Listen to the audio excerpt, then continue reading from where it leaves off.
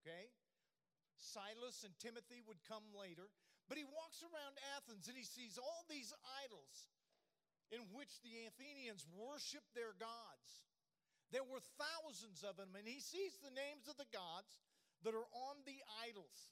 He spots one idol that intrigues him very much, and it's actually an altar, and there's a plaque. And engraved on the plaque are these words, "To an unknown God." They have thousands of gods. They have thousands of altars and thousands of idols and thousands of temples, and they have one to the unknown God. Athens is so religious that they didn't want to miss anybody, so they have this God that they thought maybe they missed and they might not know, so they had an idol for him. Okay? But here's the thing. We worship that God too, and I'll explain in just a minute. Holding hand. This may take a little. There we go. But something clicks inside of Paul, and he thinks to himself, this unknown God is going to be Jesus to them. I will use this altar and this plaque to present Jesus, and this is a very creative way of presenting the gospel. And that's how you build bridges to communities who don't know the Lord. I'm concerned for America. In truth, I'm concerned for the world because it seems like there is less and less desire for people to hear about Jesus. The world is still religious. However, people are creating avenues and veins to all different kinds of gods. The people who are being born in America, if their parents are not people of faith, they have the least chance in the history of the United States of having an adequate witness of who Jesus is. In my generation, we had grandmas and grandpas that were prayer warriors. And back in my day, if you didn't go to church in the summer, your parents sent you to VBS because they wanted to get you out of the house, and that was a good babysitting service. So everybody knew a little bit about Jesus. The people that were lost in my generation were more like prodigals. They were ones that just kind of left the Father, all right? The ones that are lost today, it's a different thing. They have never known the truth. And they don't have a father really to go back to. They must find their father. We're at a point in America that we now have a generation that will not have faith passed down to them from generation to generation as before. The only way that they're going to know is if we do a good job of building relationships with those families. And right now, being a Christian outside of the church is not a favorite thing. I love the church. I love you, but the name of Christianity has been sullied outside of the church. I believe, though, that even the atheists have this hope, this small hope that there is a God. I really believe that in my heart. They sit in the prairies of Oklahoma, in the deserts of Arizona, they sit on the coast of Florida, the mountains of Colorado, and they have to think to themselves, there has to be some sort of order. There has to be some sort of design in all of this. There's a crack in their own anti-theology. We need to be a group who will be willing to plant a seed inside of those cracks of those who are unbelievers. So much of the time, we just get mad at people who don't think like we do. I remember getting a call at the church when we were in Dallas, and a lady had a Jehovah's Witness on her front door, and she couldn't get rid of him. She goes, "What do I do? He's making me so mad. I know I don't believe what he does, but I can't fight him." And I said, "Honey, just love him. Go back to the door and say, you know, I believe in Jesus in a very classical way, and I reject your theology, but not you. I love you and have a great day."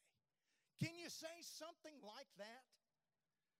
I remember my first confrontation with an atheist was when I was in 8th grade art class. I didn't realize that there were people who really didn't believe in God.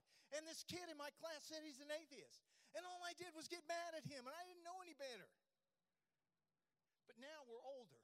Instead of getting angry at people who don't think like us, wouldn't it be better for we Christians to have love and compassion on those that are lost and they just don't know?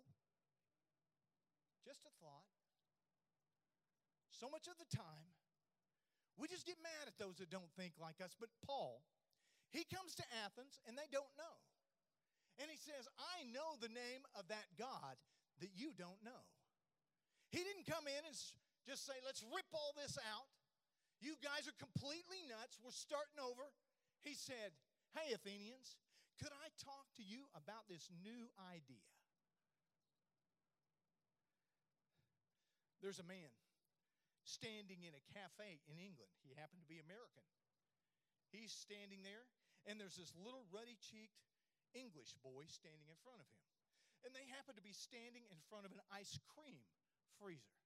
You know, the kind that have all the little tubs inside? Kind of like the one at Brahms, but much smaller, had 4 to 6 ice cream tubs. And the little boy is kind of trying to peek over the edge to see what's inside. He can't see. And he turns around and looks at this guy. And he said, I believe, my accents always sound Iranian or something like that. It doesn't matter what language I'm trying to speak, okay? He goes, I believe there's ice cream there. And the man looks at him and he starts pulling out his wallet. You know, he's going to buy him ice cream. But that's not what he wanted. And the little boy went like this. He said, if I could get a bit of a boost, I believe I could see. So the man reaches up under his armpits and raises him up so he could see. And the little English boy says, aha, my favorite, it's vanilla. And he puts him back down. The little boy asks for a scoop of vanilla ice cream. What's your point, Pastor Scott? These people out there hear us talking about Jesus. They've rejected Jesus. The reason is they just can't quite see. They don't have the experience with Jesus that you and I do. They're not used to feeling his promptings and sensing his voice and his direction in their lives. They don't know, but they need somebody that can pick them up a little bit and help them to see just a little bit better. You know? That's the problem when we talk to God.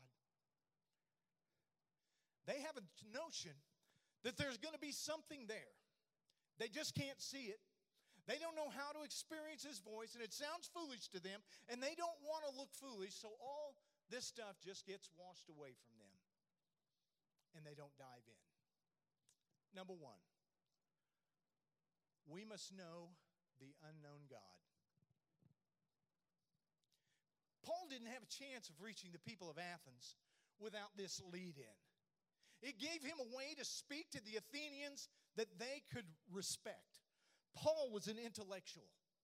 Paul was highly educated. He was respected. He had an encounter with God. He was knocked to the ground and blinded for 3 days until his eyes were open.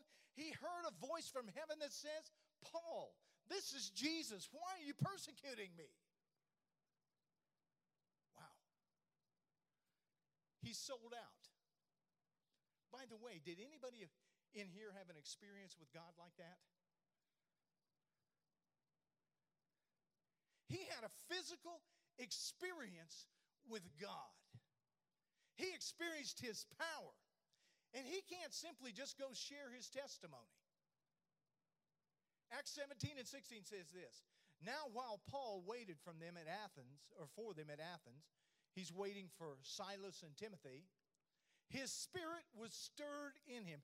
He's in an idolatrous city, and his spirit is stirred within him.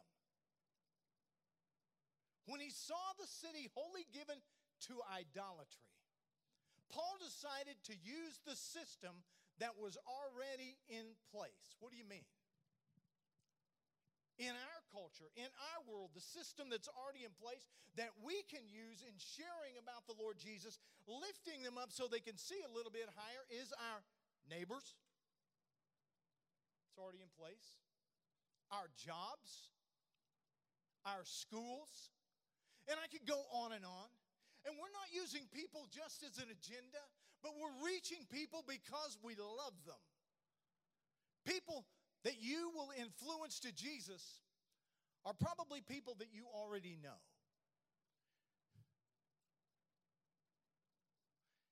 Truthfully, I'm not crazy about going next door and knocking on the door and telling people about Jesus that I do not know. That's a little intimidating to me. And honestly, that's why people turn away the Jehovah's Witness.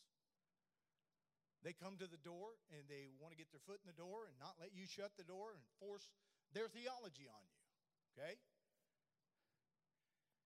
How do you respond to the Jehovah's Witness?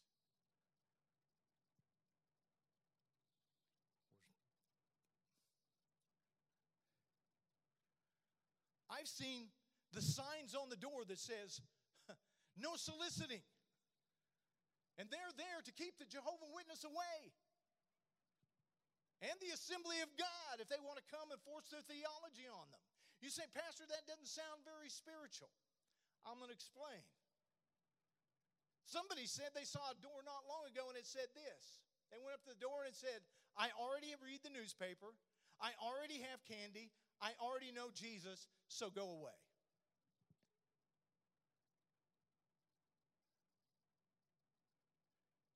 I was at the mall, Grapevine Mills Mall, Grapevine, Texas.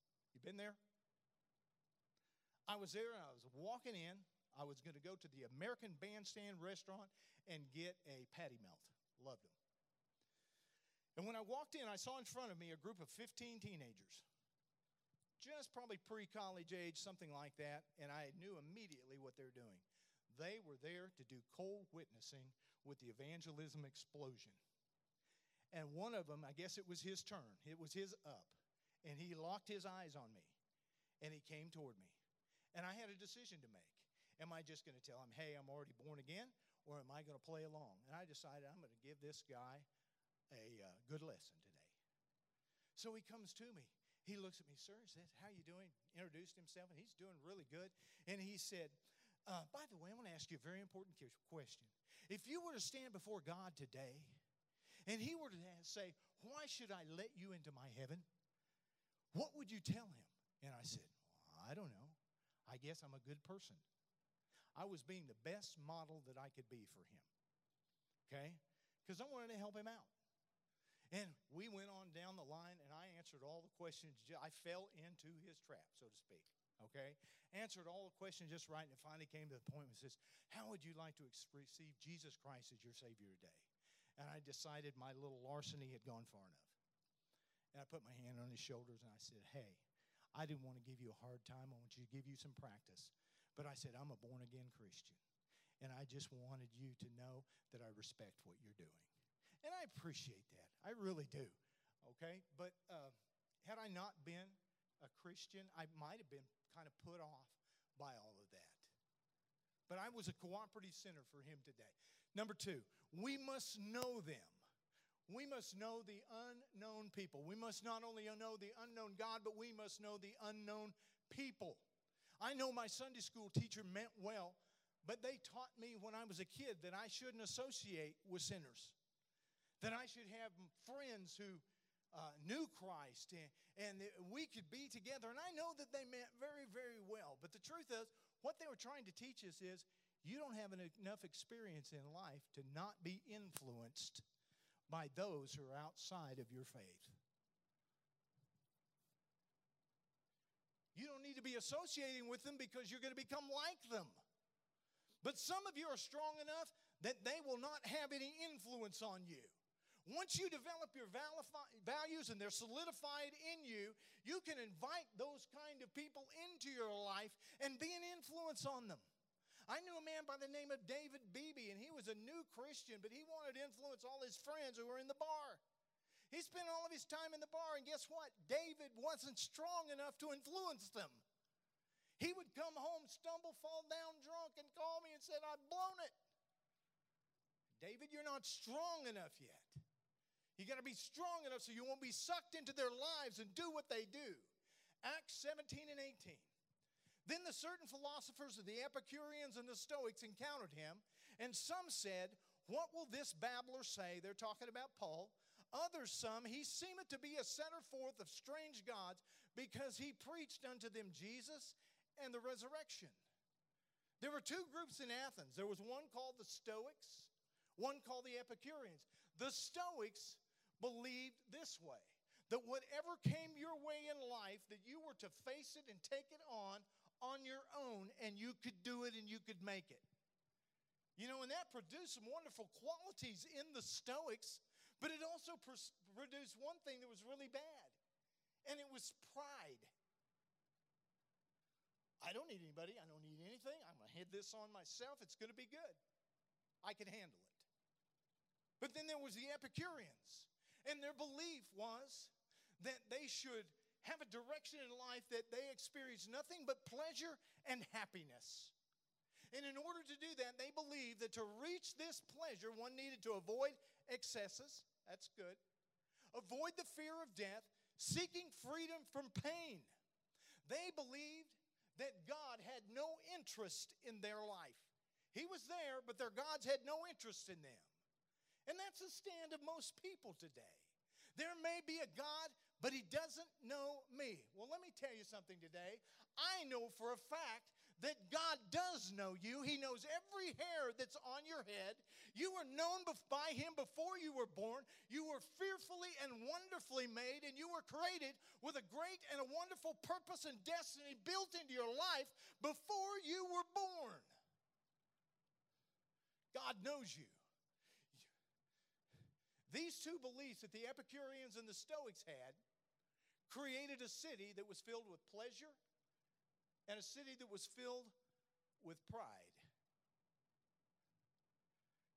In his sermon to them, Paul, he quoted a poet whom they knew and was from their culture, and he quoted this writing, "In him we live and move and have our being." And you're saying, well, Pastor, that's in our scripture. Yes, it is. But it was also one of the writings of a poet before it came to our scripture. Wow. They thought, they perked up, they said, wow, you know our poets? You know something of our culture? And the Greek philosophers knew that quote from their writings. There was some respect built by that little block that he laid in the bridge that he was trying to build to these particular men. He knew the unknown man, and he knew the unknown God. And number three, we must know when. You know, timing is critical when you're going to share the Lord. Timing is sometimes much more critical than what you say. Verses 19 through 21, and they took Paul, and brought him to the Areopagus, saying, may we know what this new doctrine whereof thou speakest. For thou bringest certain strange things to our ears, and we would know, therefore, what these things mean. For all the Athenians and strangers which were there spent their time in nothing else but either to tell or to hear some new thing. What did Paul do? Paul earned his spot to be able to speak at the Areopagus. He earned that spot by earning their respect. I remember one time trying to coerce a young man to come to the altar and get saved. Preaching a revival down in Mesquite, Texas, and you could tell he was bitter, he was angry, he was about 17 years old, and he wore it all over his face and all over his body language as well. His mama came to him and says, can you do anything to cause him to move? I took it as a challenge, so I went down and I whispered in his ear. I said, hey, why don't you come down and pray with us, okay? And, let's seek God together. And he said, no. He made no bones about it. Finally, I got him to come down because I convinced him that I'd like to pray for him, that he didn't have to say anything. And I talked to him, and I said everything that I could possibly say to convince that young man to come to Jesus Christ. And I'd like to tell you that I was successful, but I wasn't. And the truth is, because it wasn't God's timing. He wasn't responding to God's call at that time. and he wasn't going to respond to me. I could not be his Holy Spirit, and I quite possibly set him back. I don't like to admit those things. Mama was anxious. I, as an evangelist, wanted to cause him to come, but no move. All this started, this Paul thing, while he was waiting. Paul was waiting for Silas and Timothy to arrive. Why is waiting important? Because waiting is when God will surprise you and show up and do wonderful things. When you're waiting. I took a trip to the doctor one time. I was sitting, I had an appointment at 11 o'clock. I arrived at 10 to 11. 11 came. 10 after 11 came. 20 after 11 came, and I'm starting to get a little irritated then. Have you all experienced this? 11:30 came, and now it's beyond irritated. And I go up to the lady behind the desk, and I said, I have an appointment at 11 o'clock with the doctor. It's now 11:30. Am I going to get to see him? Because I have another appointment I have to get to at 12. And she said, I'm so sorry, but he is booked up and has fallen behind in schedule. If you could just be patient for a little bit more. Well, I turned around irritated, and I saw a sign on the doors. I turned around, and I think God put it in my gaze just right then. And the 3 words that were on the sign were these: the waiting room. And the Lord kind of moved in my spirit a little bit. And he said, I have one of those, Scott. The waiting room. Wow. Let me tell you something. There's a lot to be learned in the waiting room, because I promise you, the waiting room of God is always there. It may not seem like anything's happening there, but he's always there, and he's waiting right beside you. And if you'll look to him for him, you'll find him. Number 4, the method is very important. It may be something that we've never tried before as far as our witness for Christ. Verse 22 and 23, then Paul stood in the middle of Mars Hill and said, Ye men of Athens, I perceive that in all things ye are too superstitious. If you have another translation of the Bible, it will say, you are very religious. And they all go, yeah, we are very religious. They took a lot of pride in their religion, okay?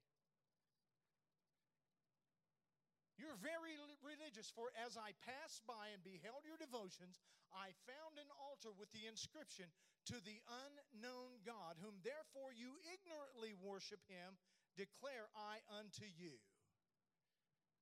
You guys have always known this unknown God. You've known he existed, and I'm going to introduce him to you because I know who he is. Isn't it wonderful? He said, I find you to be very religious. Wouldn't it be wonderful if in discussions or debates or whatever, we would start them with a compliment? That's kind of disarming. Starting with a compliment, okay? Before we give any kind of criticism, start with a compliment. We would advance the kingdom of God so much further. There was a dad who came to me one time. His daughter was being challenged to write a paper in the Mounds High School of the 7 ways to find God. And it was a pagan theology that there were 7 roads that led to this God. And he was so upset and so angry. And he said, I think I'm going to demand that she be able to be exempt and do something else. And I said, my brother, why don't you do it this way?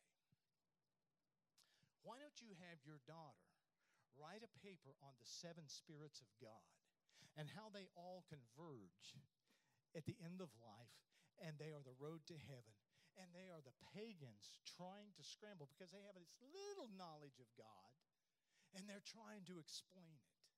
But it's truly a Christian theology. Do you think she could approach it from that way instead of being a pain in the teacher's side, that you could take it as a challenge to be a witness to the teacher and to the class? We don't have to boycott everything just because we disagree. I have boycotted things at principle as well, but there's not always a call to do that. Can't we be people of love? and kindness and solution rather than always being the people of boycott? Paul knew how to build a bridge. He identified with these people through their culture. There was a guy that said to me that he was a true liberal one time. I said, really? What does that mean? Define it for me. He said, well, I'm open to everything. I said, well, that's pretty cool. You're open to everything. He said, well, I am of the Christian theology. I'm born again.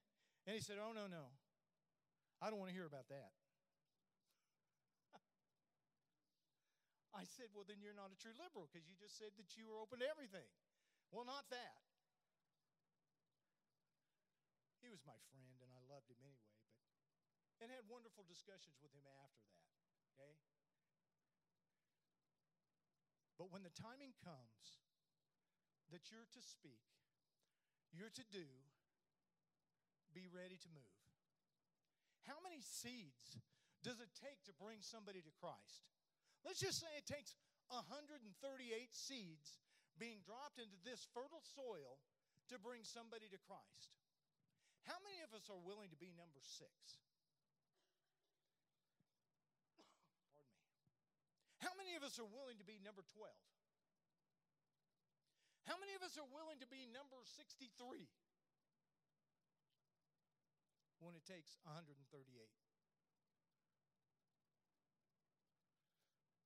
You know, if we want to be number 138 and we get in and start being number 138 when it's on 27, we may set that person's salvation back to 251 seeds.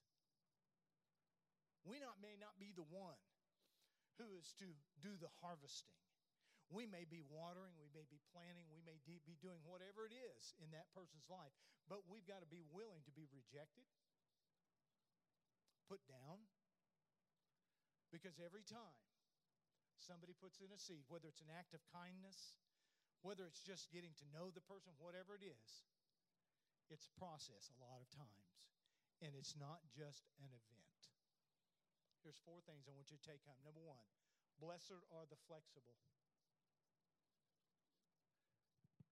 Timing may be different sometime. The method may be different sometime.